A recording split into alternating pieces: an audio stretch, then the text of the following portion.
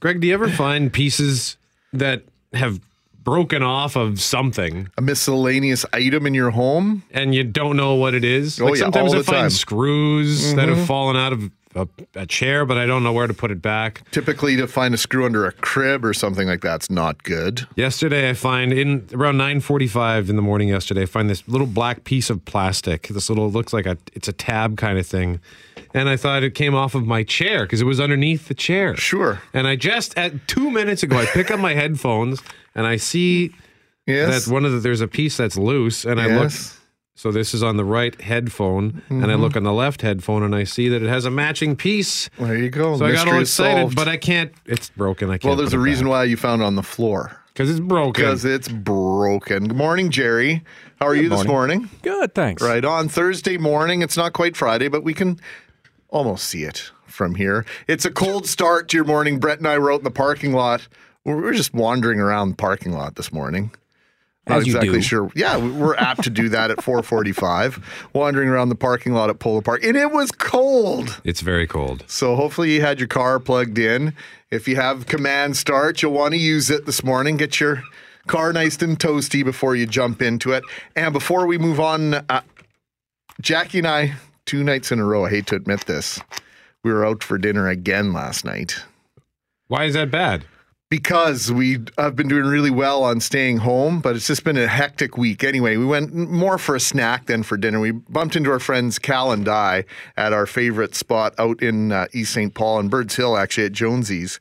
And we got to talking, and anyway, they had a friend over the other night. He's a truck driver.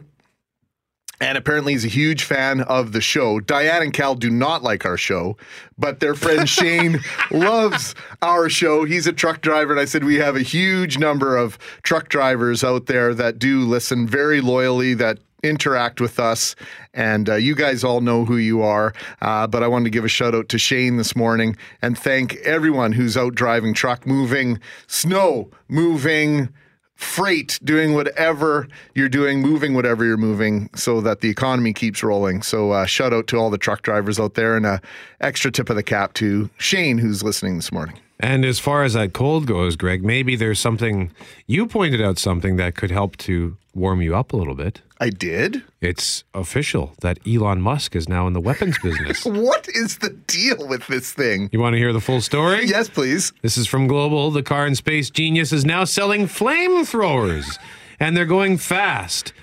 Now, we're going to play the audio here, but we want to direct you to CJOB.com and globalnews.ca. We can just, if you want to see the link, email Brett at CJOB.com or GMAC at CJOB.com because you want to see the video that goes with this. Now, Musk insists these flamethrowers are more suitable for roasting nuts than for anything else.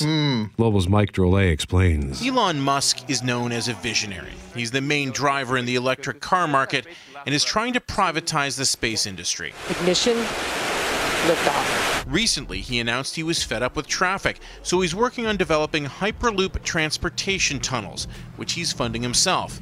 To offset a fraction of the cost, he began selling hats last year, and he joked if he sold 50,000, he'd develop a flamethrower. Turns out he was serious. "Say hello to my little friend," he wrote online, and the internet went nuts. Still, there was doubt. After all, he tweeted about a zombie apocalypse and then added it was a super terrible idea, don't buy one. But on his website, there it was, selling for $500 US. I'm gonna buy a flamethrower. That's kind of stupid. But This guy went through the motions, laughing at the thought of owning one, until he did. I was legit charged already. Now, flamethrowers are best known from, war. Nice little toy if you know how to play with it. In the YouTube era, there's no shortage of videos of homemade devices. So, are they legal? Well, in the US, only Maryland and California have restrictions in place. And in Canada, the RCMP tells Global News they're not classified as a weapon because they're not technically a projectile weapon like a gun. A hole in the criminal code which will no doubt be addressed. For now, Musk has a hot new product on his hands. He's sold 3/4 of his 20,000 unit stock in 48 hours. Mike Drolet, Global News, Toronto. Okay, so it doesn't shoot bullets, but it does shoot flames about 10 feet out. And It's horrifying. Like, it's amusing. You heard him say, it seems stupid, but I'm going to do it. And there's a tweet on the Global News story from a guy named Marcus Brownlee at MKBHD. He's actually one of the preeminent technology commentators on YouTube. And he says, I mean, sure, I'll pre-order. This feels illegal, though.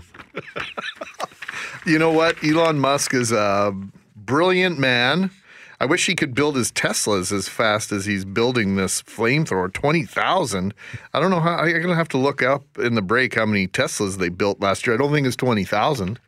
Yeah. You know, you might want to step up production on the world-changing car that he's bringing to the market versus, I don't know, why is he distracted with something like this? And for $500? Why? Like, what are you supposed to do with it? I don't know. I don't. There, you know, this is going to be used. They're going to be used for bad things. Was this supposed to be like a handheld barbecue? Like, is he missing some sort of marketing opportunity here? I don't know. I think there's a guy on YouTube named, is it Uncle Dave? Where he typically lights things on fire with gasoline. So he could have some fun with him. Is that his name? I've seen his videos and very quickly stopped watching his videos because it's really over the top, and I'm horrified that my kids will discover it in my browsing history. So I clear my browsing history when I come across something like that because I don't want my kids to come across it accidentally.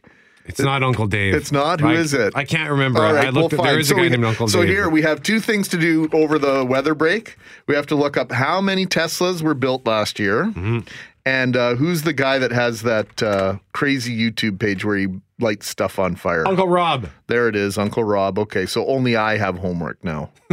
How many Teslas built last year? Very good. Maxing McGarry in the morning. But I'm finishing a question from a young boy who asked a question. Please have a little respect for him. Have a little respect for the young boy who just asked a question, please. Thank you. How about I come to you next, ma'am? Ma'am, I will come to you. Ma'am, I will come to you.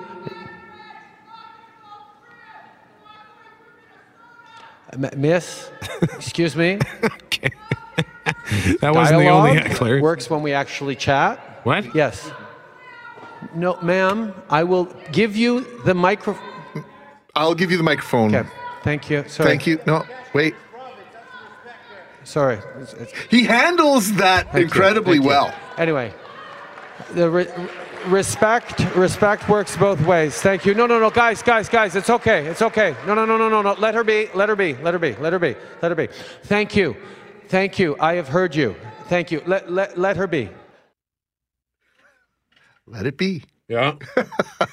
Wasn't the only heckler during Justin Trudeau's town hall in Winnipeg last night. When a man asked a question about Russian interference in elections around the world, when he was also interrupted by a heckler in the crowd shouting profanities. Here's some of that. My question for you is a foreign policy question regarding Russia. Vladimir Putin and his cronies in the Kremlin in Russia, they're openly interfering in people's elections. It's been done in the UK, France, Germany. It's been done most notably in the United States. So my question for you is, do you think you're doing enough with sanctions? Okay, sir, excuse me. No. Excuse me, sir. Someone, no. In this place, we have respect. And I can take people yelling at me, but you don't get to yell at another questioner. Sir, you can sit down and listen to this gentleman's question, please. Thank you. So obviously, there has been an increase in cyber attacks, in behavior by Russia, specifically, on trying to influence the outcome of elections around the world. And this is something that we don't accept. I have put our Democratic Institutions Minister on looking at ways we can strengthen the Elections Canada Act to protect us not just from foreign interference, but from the effect of fake news and how we are now sharing things on social media that spread like wildfire but don't necessarily have any grounding in truth, but that do influence our perspective and our views of who to vote for or what to vote for. I think the integrity of our election system is something that we all treasure and value in countries that are democratic and open and allow for free public discourse. And yes, even boorish behavior in our democratic discourse is welcome, is something that we should be protecting. Is something that we should understand is a value to our system. So getting that line right of giving citizens the tools to be able to understand where information is coming from and analyze it critically and understand it, while at the same time protecting the integrity of our election system from outside interference, whether it be Russian or from anywhere else, we need to make sure we're keeping up with the times and the tools. We've seen challenges in other places, and we're going to try and do everything we can to make sure that Canada is not affected by foreign interference in our free and fair elections. Thank you very much for your question, sir. You can see the video at CJOB.com. Okay, we were talking about Elon Musk's flamethrower. Yes. Yeah, they sold 20,000. Full of 20,000 the product. They've sold 17,000 in less than a week. Last year, Tesla produced 103,000 vehicles. 103,200. Did they say that? 103,200 vehicles. Oh, over 100,000 vehicles. Oh, yeah. Okay. Yeah. So they're doing okay on the cars, but could step up the production a tiny bit and not get distracted by a flamethrower that can only be used for evil. If anybody has an idea on how to use a flamethrower for good, please text message us at 204-780-6868. We've been racking our brains. Sleal has weighed in on the flamethrower thing, and he said, he emailed me, Brett at CJOB.com, and he says, they are not flamethrowers. A flamethrower hurls burning fuel that clings to its target. Which, when you think about that's just truly horrifying. This junk is just an overgrown propane torch. When he offers something that will throw flaming liquid fuel 30 to 50 feet away, then it will be a flamethrower. Sleal, are you buying one of these? Clearly not. He's waiting for the real deal. Yeah. Oh, this is crap. It only throws fire 10 feet. It's not good enough for me. Somebody just messaged ants. Just ants with 7 exclamation marks. Yeah, you know what? There's a good idea. Hey, it's Greg Mackling and Brett McGarry with you. If you'd like to reach out, gmac@cjob.com or Brett at cjob.com. 7 companies, as Jeff Braun told you in Global News at 6:30. 7 companies have committed indictable offenses in a bread price fixing scandal. This is according to the Competition Bureau. So to get more on this, we are joined by a professor in food distribution and policy at Dalhousie University, Sylvain Charlebois, joining us live this morning on 680 CJOB. Sylvain, good morning to you, sir. Good morning. Well, we appreciate you taking some time with us and sharing this story that I think a lot of people were shocked but not surprised by. Is it possible to be both? I'm puzzled by this story. So obviously, I think, like most Canadians in December, I was shocked to hear when Galen Weston from Loblaw admitted that his company and Weston were involved in a price fixing scheme. Now, he also said at the time that this was an industry-wide problem. What was published by the Competition Bureau yesterday is that, well, they actually think, the Bureau thinks that it is indeed an industry-wide problem. However, in the aftermath of the accusation made by the Bureau, both Sobeys and Metro, so the number 2 retailer and number 3 retailer in the country, denied all allegations. So it's been a bizarre situation. There's lots of fingers being pointed at different people. But the bottom line is that I think everyone is starting to doubt what exactly is going on in the grocery business. Now, as far as cost is concerned, what is it? We're looking at about 10 cents. Like for the average consumer, it ends up costing about 10 cents more per loaf, right? So if you actually break down how much it may have cost an average family in Canada, if we say that indeed there was a cartel and there was some price fixing going on, both at the wholesale and retail level, and that's what the Bureau is saying, we estimate that between 2002 to 2015, the average Canadian family could have paid $350 more for bread over 14 years. Now, that might not seem like a lot for one family, but when you multiply that by however many people buy bread, I mean, I buy a loaf of bread at least once every 2 weeks. And that's just one person, right? So that might cost me an extra, $5 in a year? Yeah, well, for us, it's probably a couple loaves a week. So $3 is $150 a year times 10. Like, we're talking about a considerable amount of money if we do the math. And some people are doing the math here, Sylvain, and it's quite startling. So I think you referenced this at the beginning, or at least alluded to it, in terms of the confidence of the overall, industry. Are there concerns, and should we be concerned that this is happening with other products? Well, that's the question I think a lot of people are asking, and they have every right to ask that same question. You see, whenever you see an oligopoly serving another oligopoly up the food chain, that's exactly what happened in the bread situation. It could happen elsewhere. It's not impossible. You think of dairy, you actually have marketing boards. You have one seller, but you do have just a handful of processors and a handful of grocers once again. So you could actually see that kind of scheme happening. The temptation is actually real. It's there. What really I don't understand is that Loblaw came forward with a mea culpa on December 19th. It took 42 days before we heard from the Bureau. And the Bureau is basically saying that 7 companies are involved. But still, a lot of companies, major companies, are still denying allegations. So I don't know where this is going to lead, but my guess is that for the next little while, if they were talking to each other, I don't think they will anymore for at least a little while, because I feel a lot of hatred within the grocery business right now. Well, let's close on this. Loblaw spokesman Kevin Gross said Wednesday the documents are unequivocal and we have admitted our role. This is a quote, and you cannot price fix alone. So Loblaw's situation is different than others because they're vertically integrated. They actually own Weston, whereas Canada Bread is not owned by anybody else.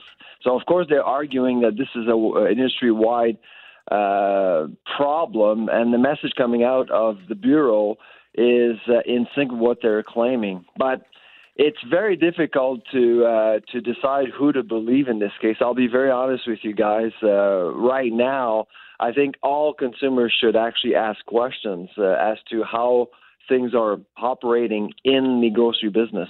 Sylvain, actually, I just want to quickly ask you one more question before we let you go. And thank you very much for your time this morning, by the way. Why bread? Of all the things they could have focused on, why bread? Well, bread is a staple. Of course, we all need bread, and frankly, demand is quite elastic. When's the last time you actually? I mean, for a while, most families weren't even looking at the price of bread. That's true. If you need bread, you just buy it. Sure. Like I'm going to be eating my toast this morning, and I'm not wondering how much I paid for it. That's really why it was easy, I think, for the industry to collude.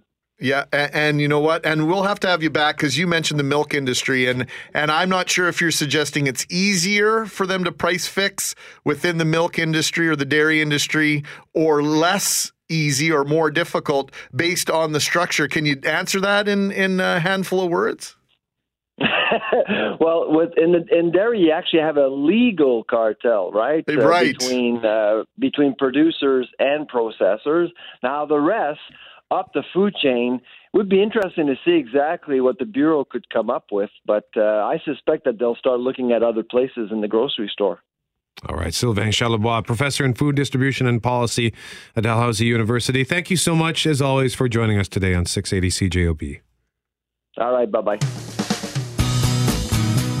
Apparently, Fear of the Stay Puft Marshmallow Man from Ghostbusters is high on a lot of people's list, and a reason why they might want to have a flamethrower at their disposal, because we've had 3 people suggest, including one with a giant picture that just says, "Lest we forget." We were asking for reasons as to why any of us would need to have a flamethrower at our disposal. There are industrial reasons, certainly, but in terms to have it in your personal arsenal and just kind of keep it in the shed. Start a campfire real quick. People are actually coming up with some good ideas. Keep them coming at 780-6868. We'll get to them throughout the morning. Brett? In the meantime, right now we want to have coffee and talk about hecklers. This has to do with the town hall yesterday. Prime Minister Justin Trudeau at the University of Manitoba, Max Bell Center. And of course, he was visited by hecklers, as always happens when he does these town halls. And we wanted to have a chat about that. Is that conducive to healthy conversation? Does it help anything? I mean, I know it helps. Trudeau loves the hecklers, I think. Is that incorrect to say? Maybe he doesn't love them, but I think he really rises up when the hecklers come out. I don't think those town halls would be half as important in the news run as they are without those hecklers. I think they would be a sidebar, and the hecklers and the way he handles them, quite frankly, I think is as big a news and as entertaining to most people as the actual content of the questions and what the message the hecklers are trying to get out. So we have a packed round table. Tristan Field-Jones is here, Kelly Moore behind the glass, Jerry and Jeff Braun, and on the phone, Kathy Kennedy, a.k.a. KK. And KK, why don't we start with you? What do you think of the notion of, you've got people trying to have a civilized conversation, but then you've got these trolls, these hecklers that try to jump in. Does that help anything? Well, I mean, it's a version of mouth flame throwing, is it not? Yeah. Yes, it is. There's a great way of putting it. Verbal flame throwing. But you know what?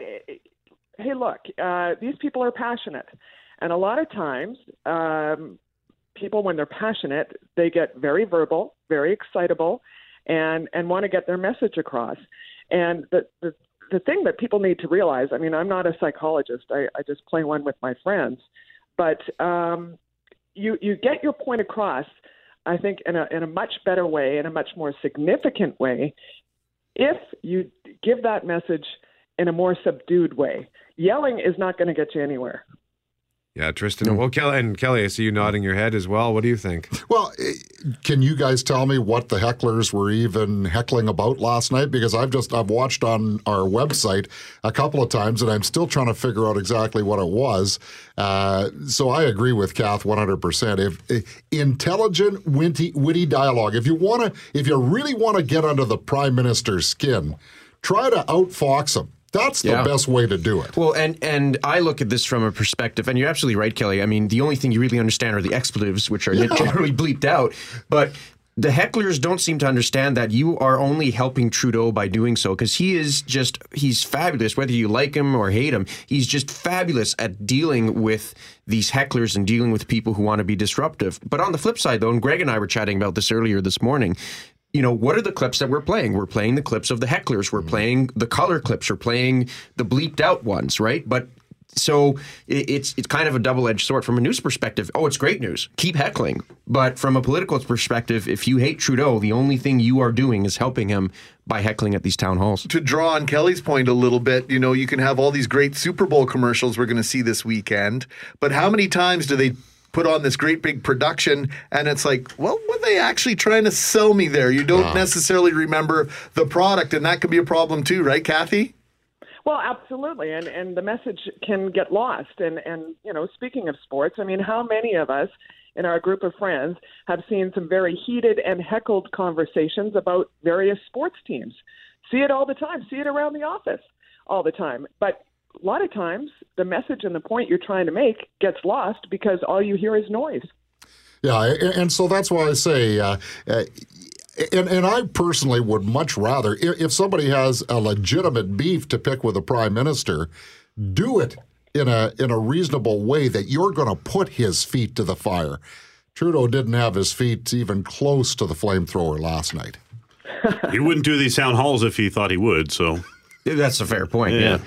I mean, and you have to look at it from a democratic almost civil discourse perspective too. I mean, if these people are out here yelling expletives in front of hundreds of people and television cameras and whatever it is, I mean, maybe they are just doing this for show, but could you imagine what it might be like trying to have a conversation with that person at a coffee table in a coffee shop somewhere? Well, and that's where we want to take it. Brett, conversation and discourse and friendly competition and debate amongst friends can quite often get derailed when someone kind of takes this approach in a discussion, even at a coffee shop or sitting around the campfire. Yeah, I mean, I have, I was just out with Tristan and a couple of guys who used to work here, and we like to sometimes, depending on what time of the night the conversation happens, it might be less coherent. How many beers?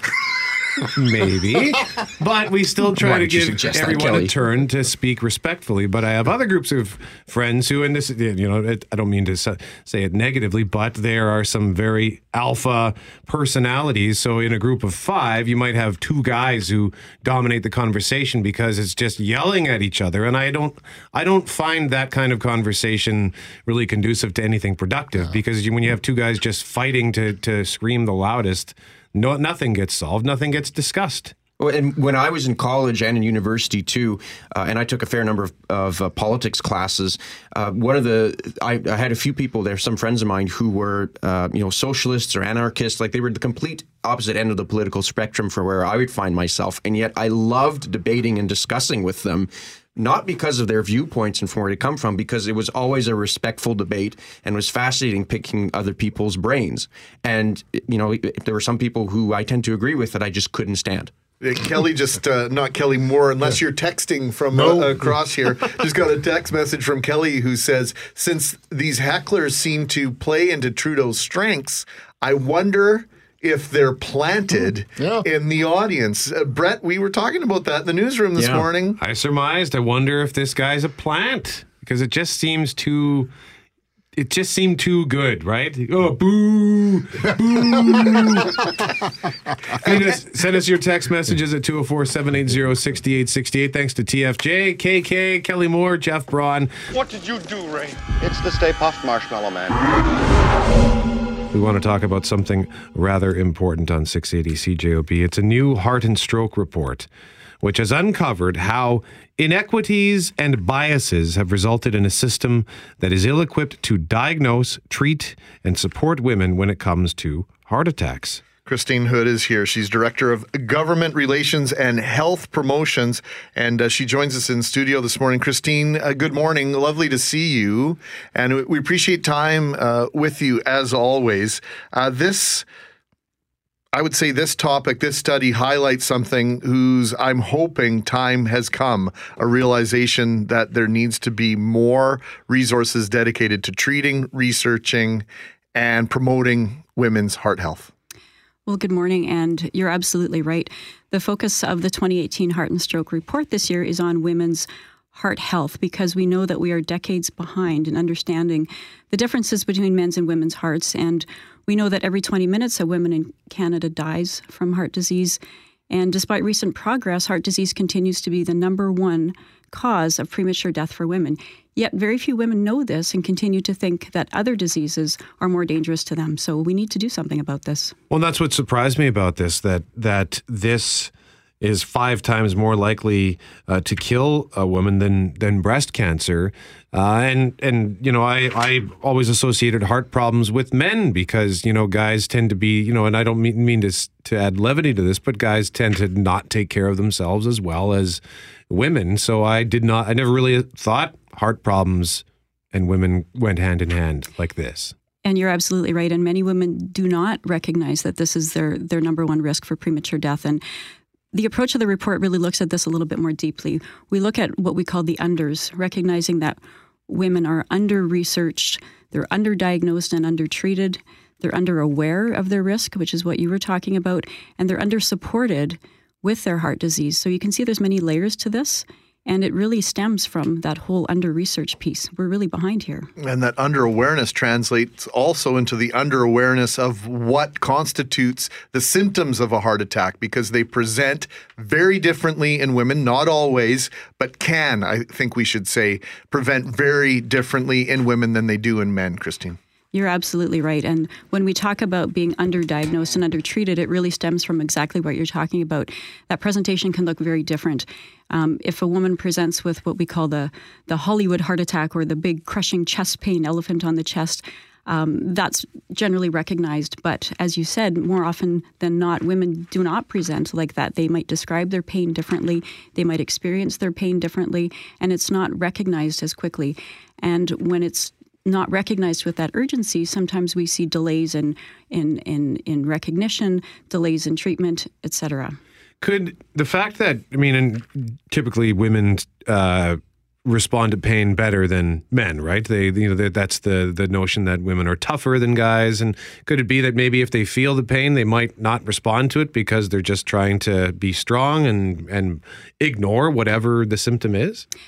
There could be part of that for sure. I think it's felt differently, but it's also part of our nature, unfortunately, to kind of put others first. Sometimes we're the caregivers and we're always worried about the well-being of others. And sometimes we, to a fault, where we don't put ourselves first. So we may not recognize that that's something we need to take action on, and we may not pursue the attention that it needs. So certainly I would agree with you on that. So what's the benefit to highlighting this, and what do you hope to come out of this report? And I mentioned hopefully this is an issue whose time has come. We were speaking off air, and Christine, the work that has been done at St. Boniface Hospital, at the Research Center over the years, and there have been different initiatives over the time I've been associated with the foundation and the hospital to highlight women's heart health, going on almost a decade, and now it's finally in the national spotlight. What are you hoping will come out of this? Well, I think you're right. There's a lot of people that are really passionate about this, and I think this report really brings to light not only what the issue is, but a call to action of how we all need to band together. So I think there's a role certainly for all of us, for researchers, for funders, for health professionals, for organizations like Heart and Stroke, for example. We are digging in with a major federal research investment and really trying to leverage that to ensure that we can maximize the impact of that investment and really get this ball rolling to allow us to catch up. Now we need to take a break and take a look at traffic and weather. On the other side, though, I think a lot of people will be surprised to learn, and maybe they just caught it, that there is a difference between our hearts, not only the way we present or men and women may present in terms of heart attack, but also the research that has been done over years has been concentrated on men. And maybe we can talk about why that's problematic as we head into 2018 and head towards the future, and why we might have to redo some of this research and keep females and women in mind, because it's slightly different, right? It's slightly different. Christine Hood, Director of Government Relations and Health Promotion. She's in studio. We're talking about Heart and Stroke, a study released this morning, and it's focusing on women's heart health. And Christine, we may have alluded to, what a men's or that Hollywood heart attack looks like, but I want to make sure that we get out there what women should be looking for, something that we might describe in retrospect as surprising signs of a heart attack. That's right. Well, pain continues to be the number one sign of a heart attack, but you're right. Women can describe that a little bit differently and experience other signs as well. So there can be non-pain signs such as nausea, sudden fatigue, or shortness of breath. Those are more commonly reported with women. Sometimes lightheadedness can happen, and of course sweating. So those are all some signs that can indicate that we need to seek attention. I know we're going to speak to someone who went through this as well, that dealt with a severe bout of indigestion, or what she thought was indigestion. I know when my grandmother went through that about 8-9 years ago, that was the symptom she was dealing with and really passed it off. Yes, that heartburn, and sometimes that's simply dismissed, as you said, and we have to pay attention to that. Now, 2/3 of heart disease clinical research still focuses on men. Why are we not researching women? Why have we not researched women more? Well, we talk about women being under-researched, and you're absolutely right. And the history of that is really that for decades, health research really has focused on women, and has focused on men, and women were not included in those trials. And there was good reason for that. There were safety concerns about pregnancy or potential pregnancy, et cetera. So there was changes in the late 90s that occurred to allow more inclusion from women. but we still haven't seen that level rise. So like you said, 2/3 of clinical heart disease research still focuses on women, so we still have room to move. And part of that is just that belief that a heart is a heart, right? And there was no reason, there was no research that would indicate that a man's heart or a woman's heart might react differently or do different things to the physiology of a body in stressful conditions in a cardiac event. That's right. And we know that there are some differences. I mean, certainly women's hearts are somewhat smaller and their arteries are smaller. Plaque builds up differently. We see more coronary artery disease in men in their larger arteries, and women more in their small vessels. So there are some significant differences. And I see that women are more likely than men to die or have a second heart attack within the first 6 months of a cardiac event. So does that mean that, are women not getting enough support in relation to cardiac rehab? Well, one of the unders is undersupported. You're absolutely right. And when it comes to post-cardiac, we know that a cardiac rehab program is really the gold standard. And we also know that women are only half as likely as men to attend and complete their cardiac rehab program. So that is certainly. Do we know why concerning. that is, Christine? Not to interrupt you, but that's once again another startling number out of this report. We have a good referral process here in Manitoba. So, I mean, sometimes in some areas there's lower referrals. Sometimes I think there's concerns about balancing work and balancing responsibilities. We have an example of one of the women in the report who talks about when she had her heart attack at the age of 51, she felt selfish thinking about taking on cardiac rehab because she thought, this is something just for me. I shouldn't be doing that. And eventually realized that, you know what, it would be more selfish if I didn't do this because I won't be good to anybody else.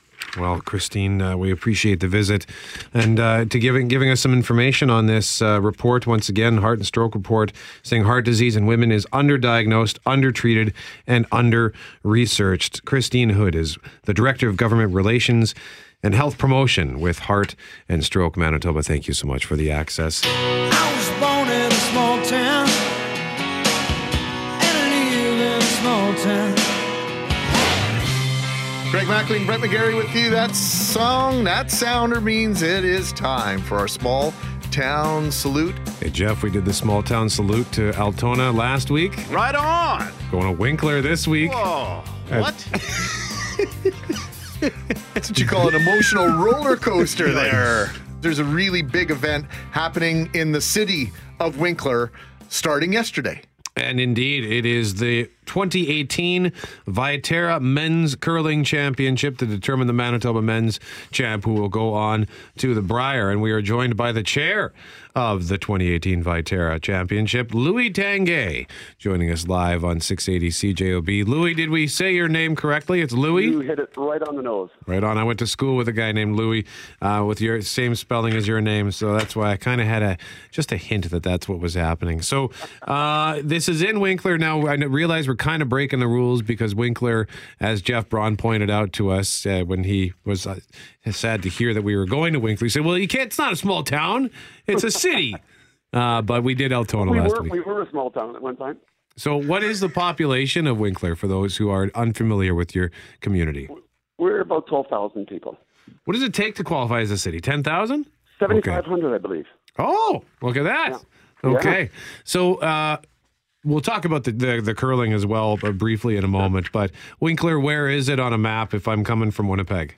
If you're coming from Winnipeg, you'll be driving south on 75 and then turn off probably about 40 minutes out of Winnipeg, south on the perimeter from St. Norbert, and then you would hang a right and go west about another 20 minutes, and you would be in Winkler, Manitoba. So the provincial women's championships were held in Killarney a couple of weeks ago. Now in Winkler, talk about the facility that you'll be hosting this championship at and the number of volunteers involved, because that's a common thread and a common theme with events like this. They do not go off without generous support and obligations from volunteers, Louis. It is, both in time and money for the business community. So we are using the Winkler Centennial Arena. Centennial, obviously, built in 1967, so we refer to it many times as the old barn.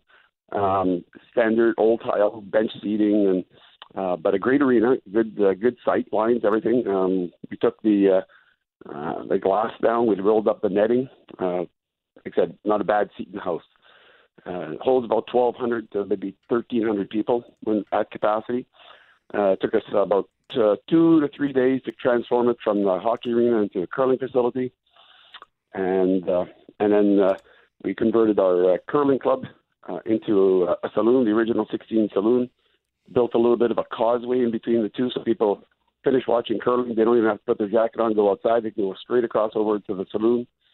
And that took a couple of days, and here we are. And then as far as the volunteers, well, we had 307 volunteers in 2015 when we hosted the Scotties Tournament Hearts, and we thought we would need maybe slightly less than that to do this one, because there's a few things we modified from our template from 2015, and lo and behold, we ended up with more volunteers, just over 330 volunteers. So again, small town. I love your segment at the beginning with John Cougar Mellencamp, because it basically says you're born in a small town, and that's what we are. We're born in a small town. Although we're now a city, we still small town approach to many things, and I think it served us well. Now, as far as this event, which is a high-profile event in Manitoba sports, what does it mean for the community, or what sort of an influx or maybe a shot in the arm does it give, Winkler? Yeah. I guess maybe a profile perspective, because a lot of larger events are usually held in larger centers. So you get Portage and maybe Brandon and Winnipeg. So for us, it's important that the rest of Manitoba knows that Winkler can host something like this. We did it in 2014 when we co-hosted with Morden for the Manitoba Games, and then in 2015 with the Scotties. It's just one more thing. We like to have a higher profile. We think maybe we'd like to have more events come to Winkler, and so if you're able to host one and do it successfully, it opens the door for possible future events that we maybe couldn't host before, but now we've proven that we can do it. So I guess it just opens the door for future possibilities. Louis, your part of Manitoba has been one of the fastest growing regions of the country, never mind the province. Why are so many people moving to communities like Altona, like Morden, and like Winkler? Well, I think in part it's an entrepreneurial spirit. It's amazing. I've lived here for about just under 20 years now, and some of the stuff I see, I shake my head and I go, "Oh, I never kind of thought you could, do that." And until people are pretty entrepreneurial in spirit, and so it's not a can't do attitude. It's a can do. What can we do as opposed to what we can't do? And I think in our case, it applies to all southern Manitoba, but Morden, Winkler, and Altona. But I think the logo for Winkler kind of says it all, which is basically yes, Winkler. And so that's yes to business, yes to doing things, yes to having more people come, yes to immigration. And so, I think that kind of just sums it up in 2 words. Yes, Winkler. Now, Louis, I have an important question to ask you about Winkler. Sure. Do you have a golf course? Oh, we do. Winkler Centennial Golf Course. Can you guess when it was built? 100 years ago? 1967? So, yes, it's an 18-hole golf course. It originally was a 9-hole. It converted into an 18, and I'm glad you mentioned that. We're undertaking, again, back to Yes Winkler, we're undertaking to do some changes, building a new clubhouse, changing some of the holes around for the layout, but we haven't got the natural landscape that maybe a Morden golf course has, maybe Carmen, but it's a pretty darn good golf course, very challenging. Certainly for me it is, anyway. Well, Louis, I find your comments very refreshing, because when we talk about Altona, they're very resentful almost of Winkler and Morden and Carmen. And we've always bugged Jeff Braun around here that Winkler probably doesn't even acknowledge the fact that there's a rivalry. And so when you're the top dog in the area, it's easy to throw out the accolades to those other communities. Is the rivalry between those communities a real thing? Or are we, we love to play it up around here, but is it a real deal? Yeah, it is. And that's interesting, because I'm not originally from this area, but I did live here back in 1985, and I coached some bantam hockey, and there was a rivalry. It was pretty bitter in that time with Altona and with Morden. But I think over the years, and I guess that's I would say the progress part of it, over the years, you come to rely on your neighbors. You always rely on your neighbors, but you come to rely on them a little bit more. And just the way that it's been, progressing over a number of years, regionally, I almost have to think regionally. And somebody, if you get a new business comes to southern Manitoba, it's got to be located somewhere. The question becomes, what are your facilities like? What kind of infrastructure you have? But in the end, we have people coming from Altona to work in Winkler. We have people from Winkler going to work in Morden. It's kind of just a big area that supports itself. And the more that Altona and Morden succeeds, and the more that Winkler succeeds. And so we just spin. It just keeps multiplying itself. And that turns into more immigration, more people moving here.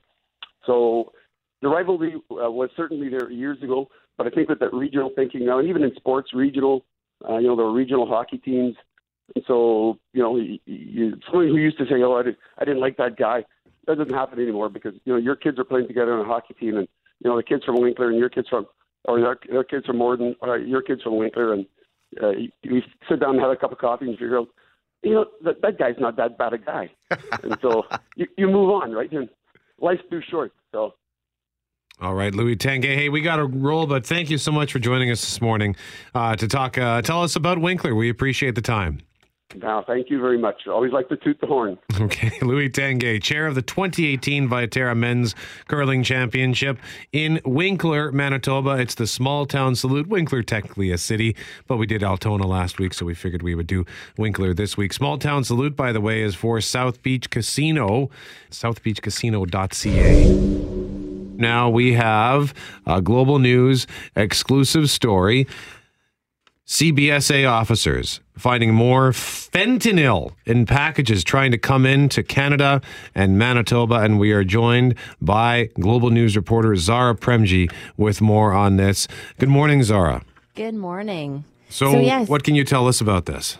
Well, we got a behind-the-scenes look at the CBSA packages facility. There's a few of them hidden down in throughout Winnipeg, but one of the ones we went to, they said that the landscape has changed in Winnipeg, in Canada. CBSA officers have really had to evolve how they handle packages. We're all well aware of fentanyl and meth hitting our streets, not just our streets, but all the streets of Canadian cities, provinces. It's a big situation that many of us have been speaking about. But what we don't realize is where is this coming from? How is it making its way to our streets?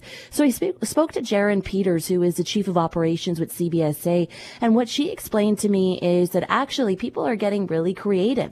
When smugglers are trying to get those drugs, as opioids, onto our streets, they're actually using very creative methods. One of the examples she actually gave me is someone had claimed on their box, a package coming through to CBSA.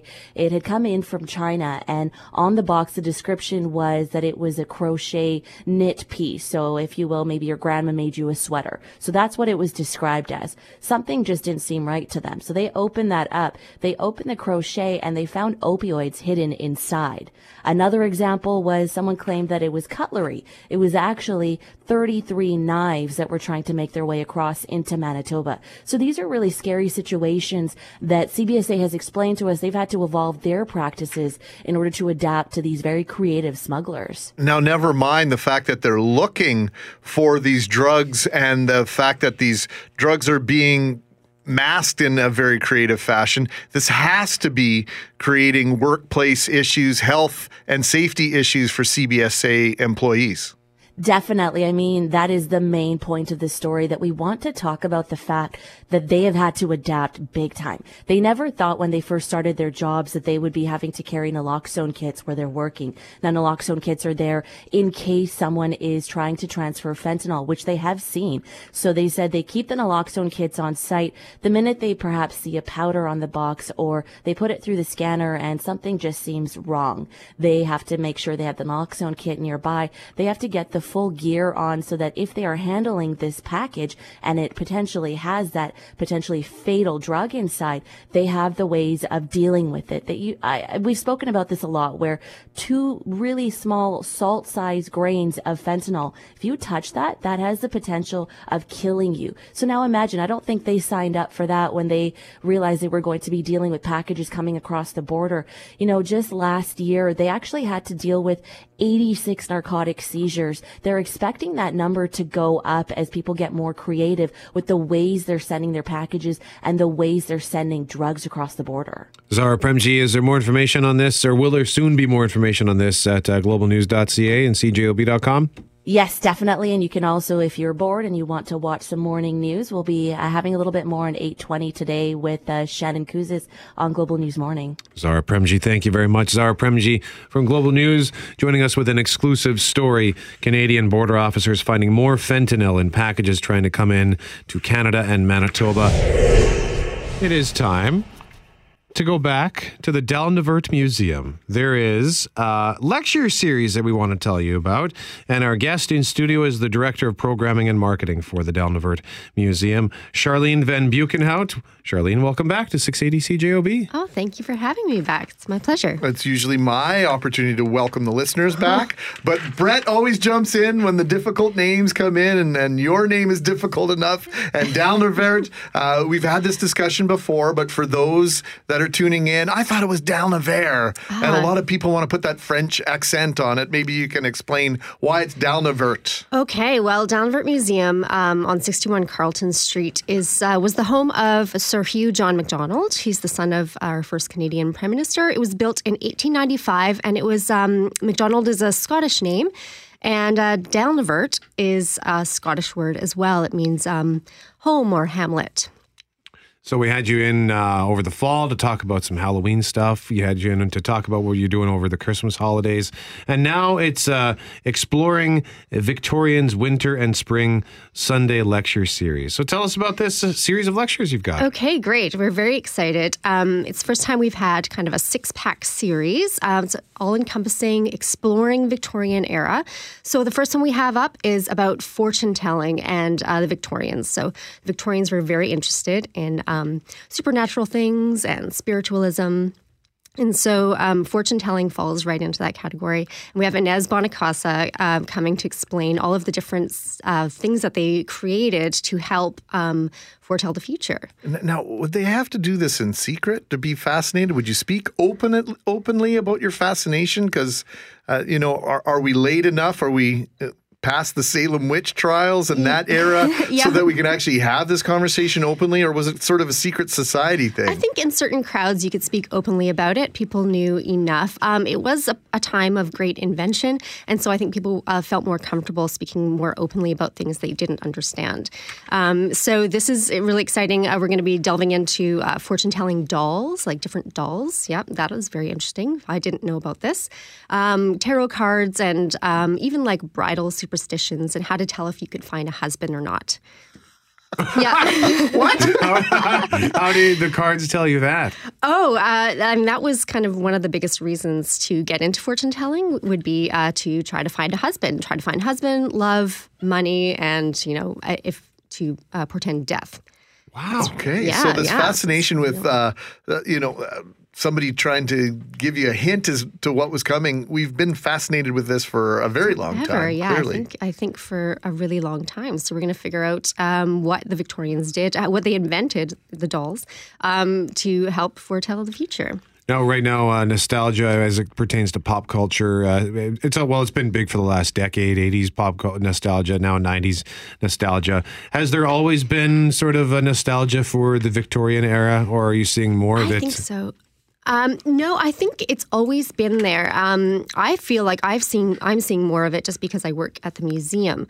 But I think it's always been an underlying fascination for people. The Victorian era was a great time of change. And so we have lots of things coming out of there. We have forensics, and we have the spiritualism movement, and all of these things like the telephone and the radio and all these inventions, stuff in medicine that come out of the Victorian era because of all the change. And I think that's where the fascination lies with people.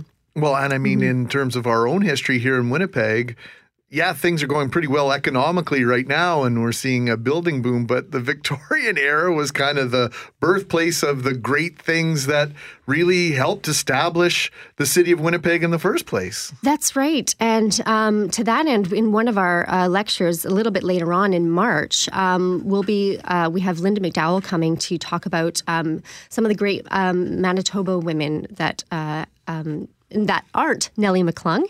That kind of made a lot of change in Winnipeg for women, ones who became the first lawyers and doctors and strong Indigenous women as well. So she'll be talking about that in March. But we have quite the eclectic group of lectures. So apart from the fortune-telling one, we have one about Victorian makeup and cosmetics and what women used to put on their face, and what companies are still making products today minus the lead. So they're making the same kind of stuff that they were making back then, but they've had to just minus certain ingredients. Updated their ingredient list. Yeah, lead's not good in anything. I can't imagine putting it on your face. Arsenic too. I think we've had that conversation with Shanley Vidal, that whole idea that she is invested in some makeup that's really from natural and basic ingredients, right? Not over-chemicalized, etc. Yeah. So what about Valentine's Day? I mean, I think if at its heart, Valentine's Day might have been born and raised in the Victorian era. Oh yeah, we've got a Cupid workshop coming up for card making, just like you used to do in elementary school. But also cards were kind of a Victorian thing as well. Greeting cards? Greeting cards, really? Yeah. One of the first Christmas cards ever was Queen Victoria herself, a picture of their family at Christmas. And that was really started the big, let's send cards to everybody and, hand make them. They have shares in Hallmark to this day as a royal family, I believe. Sure. So we've got a card-making workshop on the 10th, and so you can make up all of your Valentine's cards, and it's free. It's a drop-in, 1:30 to 1 to 4 or something like that, just in the afternoon at the museum. And then in the evening, we've got Moonstruck. It's a film with Cher and Nicolas Cage, but it's not Victorian. Is that part of Shanley Fest? It's part of Shanley Fest, yeah. So, I was going to say, how did we mention Moonstruck twice in 1 week? Now I know why. No, it's good. It's great. We love the symmetry and the synergies between the different arts organizations in town, right? Because it shows that you're working together and aware of what one another are doing. And, I've asked you off the air, but I'll ask you on these conversations that we have, we always wonder if they strike a chord with our listeners. Are you hearing from our listeners and saying, hey, I heard you on CJOB and that's why I'm here to visit you today, or reaching out? Yeah, your listeners are great. We always get phone calls after I come to do an interview, and I always get comments. I heard you on the radio, which is great. It's great feedback to get because I like to know that we're reaching out. What number should people call if they want to find out more information? More information, you can call 204-943-2835. And the website is dalnavertmuseum.ca. You can find them on Facebook, Instagram, and Twitter. Charlene Van Buchenhout is the Director of Programming and Marketing for the Dalvanert Museum, exploring Victorian's Winter and Spring Sunday Lecture Series. Charlene, thanks for coming back. Thank you so much. It is a big day tomorrow. I want to say hello as well to our friends on Facebook Live on the 680 CJOB Facebook page. And we want to say hello to our friend Sheila Smith from the Prairie Wildlife Rehabilitation Center, because Sheila has brought a special guest with her, a cute little woodchuck named Win. Is it a groundhog or a woodchuck? They're actually the same. Oh, okay. Well, Win is adorable. She's so dainty. And if you want to see her, you can go to Facebook Live, 680 CJOB. Greg, I believe, has just tweeted a picture out. Yeah, GMAC, WPG, GMAC Winnipeg on Twitter. And you can follow me on Instagram. Just look for Brett McGarry on Instagram and you'll find the post in my story as well, a picture and a video. So, Groundhog Day. This is Win's second? Yeah, this will be her second year. Okay. And what happened last year? How did it go last year? Last year she predicted a longer winter. Oh. And I believe we did get 6 extra long weeks of winter. I'm just going to move your microphone a little bit, Sheila. I know you're in a little bit of an awkward position. You're holding Win like a little baby. How old is Win, and how did she happen to find herself and find her way to the Prairie Wildlife Rehabilitation Center? Win will be turning 2. So in the year of May 2016, the center got a call from the fire station that they found a small animal on their driveway. So we went out to investigate, and sure enough, there was a baby groundhog. She was bald, eyes closed, very small, lethargic looking. We did asked some questions, and we found out that the neighbor was actually trapping in the neighborhood. So she was actually a true orphan. She came out of her den looking for food. The fire department stayed in contact with us, and if they would find any other babies, they would contact us. But unfortunately, she was the only survived. Well, she must have had other siblings, but we never found them. How big is a litter typically? And they can be anywhere from 4 to 8. So she really wants to talk. Wynn actually knows that there's almonds on the table. Almonds, are those her favorite? Well, we just, because she goes to schools, we're trying different things to bring. Right. Because we don't want to bring peanuts and have a reaction for the kids. So we're always looking for something that she can chew, that the kids can watch her. So almonds right now is her favorite, as well as strawberries and broccoli. Now, the way that you've got her tucked in right now, it kind of reminds me of do you remember a toy called Popples? It's where they're kind of like, sorry, that's my video. I'm just adding another video to my Instagram feed. But it was where you could roll them up in a ball and then sort of unfold them as their head pops out. Anyway, just look up Popples and you'll see what I mean. Yes, we have those around my house. But the way you've got her wrapped up in this cute little blanket, and she pokes her head out to eat the almonds and strawberries that you feed her. And what I'm really surprised with, she's so dainty with the way that she eats the strawberry. I would have expected, maybe I'm just used to my sister's dog who devours food like a vacuum cleaner. Woodchucks hold their food very nicely when they're eating, as you will see shortly. I see. Are those sharp claws on her paws? Actually, groundhogs can climb trees. Okay. And they're awesome diggers. That's pretty much what they are. They just dig everywhere. There's other names for them. People do call them whistle pigs. They have a very loud alarm system.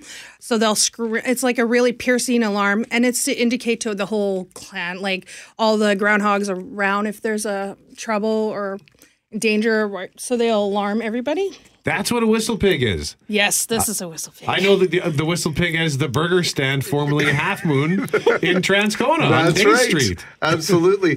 Now, when I look at Wynn, I can't help but think of Prairie Dog, because her facial features and her eyes are very engaging, and the whole idea of spreading news with the high pitched squeal. Right when you go to the zoo and they've got the Prairie Dog exhibit, very reminiscent for me. Yeah, they're related. She's way larger than they are. Sure. But yeah, so you do find them in Winnipeg. They're everywhere. Their favorite spot is like the tree line, like bush prior to tree line. They like digging in there. Like I said, they do climb trees. So they're very I've never seen one in the wild. Are they nocturnal? Like what are they do come out during the day, but she knows that there's more almonds. She's like gonna go. She find just had them. to put. She tucked Wynn back into the popple bag. Well, apparently she wants to come and say hi. She wants to be on camera. It's very nice and warm in here. Nothing like outside. Sheila Smith is our guest. She is with the Prairie Wildlife Rehabilitation Center. She has brought with her Wynn, the woodchuck, Wynn, the groundhog. It's Groundhog Day tomorrow. So we'll learn. We're going to check our forecast. In the meantime, you can check our Facebook page. We're doing Facebook Live with Wynn. And after we continue when we continue our conversation, we'll find out more about what the Prairie Wildlife Rehabilitation Center does. And how long is Wynn going to be with the Prairie Wildlife Rehabilitation Center? Their website, by the way, pwildlife.ca. Sheila Smith is here.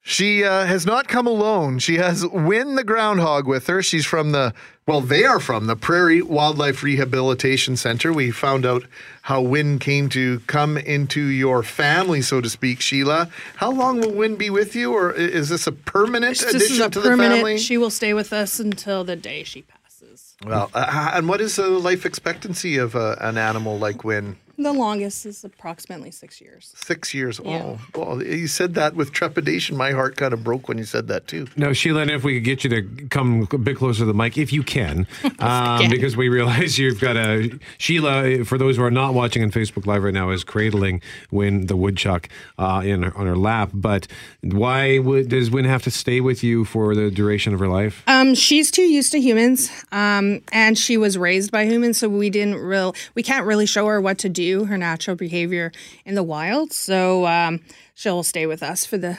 remainder of her life. Now, Prairie Wildlife Center, you often do release animals back into the wild, correct? Well, the year we got her, we had a mother and 8 babies come in. And we tried to amalgamate Win in that family. Unfortunately, it didn't work. They rejected her. So she lost the opportunity to go back with siblings and a mother. But that family, all those babies were released back into the wild. So, out of 9 babies, we only had 1 have to stay in captivity. So I think we did really good that year. Now, we have somebody who's texting us asking if Win needs more sleep sacks or anything made for a possible longer winter of snuggling, as they've put it. Actually, on our website, we will be putting the measurements of this. And if people want to make it, feel free. We do have a squirrel as well as an education ambassador that would love this as well. pwildlife.ca is the website. Since Win the woodchuck is too used to humans, is she affectionate at all? I wouldn't say affectionate. She will come for food. She's not an animal. None of our wildlife is for petting, or we don't treat them like pets. They all have a purpose in our center. People don't have the opportunity to see these animals up close. We try to get a connection to have more people interested in wildlife and try to protect nature, whether it's the habitat or the animals themselves. So are they I asked you if they were nocturnal, but do they hibernate? And why are they tied to this tradition of Groundhog Day and February 2nd in particular? Do we know? Yeah, groundhogs are true hibernators. They sleep all winter long in their dens. So she has in the ground. They have their own washroom and bedrooms. It's a nice little house they have there. Hold on. They have a separate area to go to the bathroom? Yes, they do. Wow, pretty smart creatures. Yeah, that's pretty cool. It's just I think all animals wouldn't want to sleep in their fecal. So, no, of course. Yeah, so they're very intelligent. They have long nails for digging. A lot of people don't know, but groundhogs do climb trees. When predators are around, they can climb to escape. So, but what about in terms of the Groundhog Day? You were mentioning on Facebook Live, but I don't think it hit the airwaves, that they tend to do something around this time of year. People have seen groundhogs poke their head out in February. It's known to be males looking for a female. So they poke their heads, getting an idea where the females are, and then they would go back into their den to have another little nap. Come March, they would pop out and go straight to where they believe the females would be and have a girlfriend. So tomorrow, then, when will the ceremony take place? So tomorrow we'll be at Fort White Alive. It opens at 9 o'clock, and our prediction will be taking place at 9:30. Public can come. I believe there are restaurants open, so you can have a nice coffee or breakfast. And then between 12 and 4, we'll be at the Manitoba Children Museum, where you can come and wish Win a happy Groundhog's Day. She'll have one of her other education ambassador friends there. Okay. Well, Sheila, thank you so much for this. Sheila Smith is with the Prairie Wildlife Rehabilitation Center. Again, the website is pwildlife.ca. We've been speaking with Sheila and Win the Groundhog. And thanks to everyone who joined us on Facebook Live on the 680 CJOB Facebook page. That's all the time we have. Thanks to Behind the Glass Jerry for being our technical producer, for Tristan Field-Jones, and for Shannon Vidal as content producer. I'm Brett McGarry with Greg Mackling. Thank you for listening to 680 CJOB.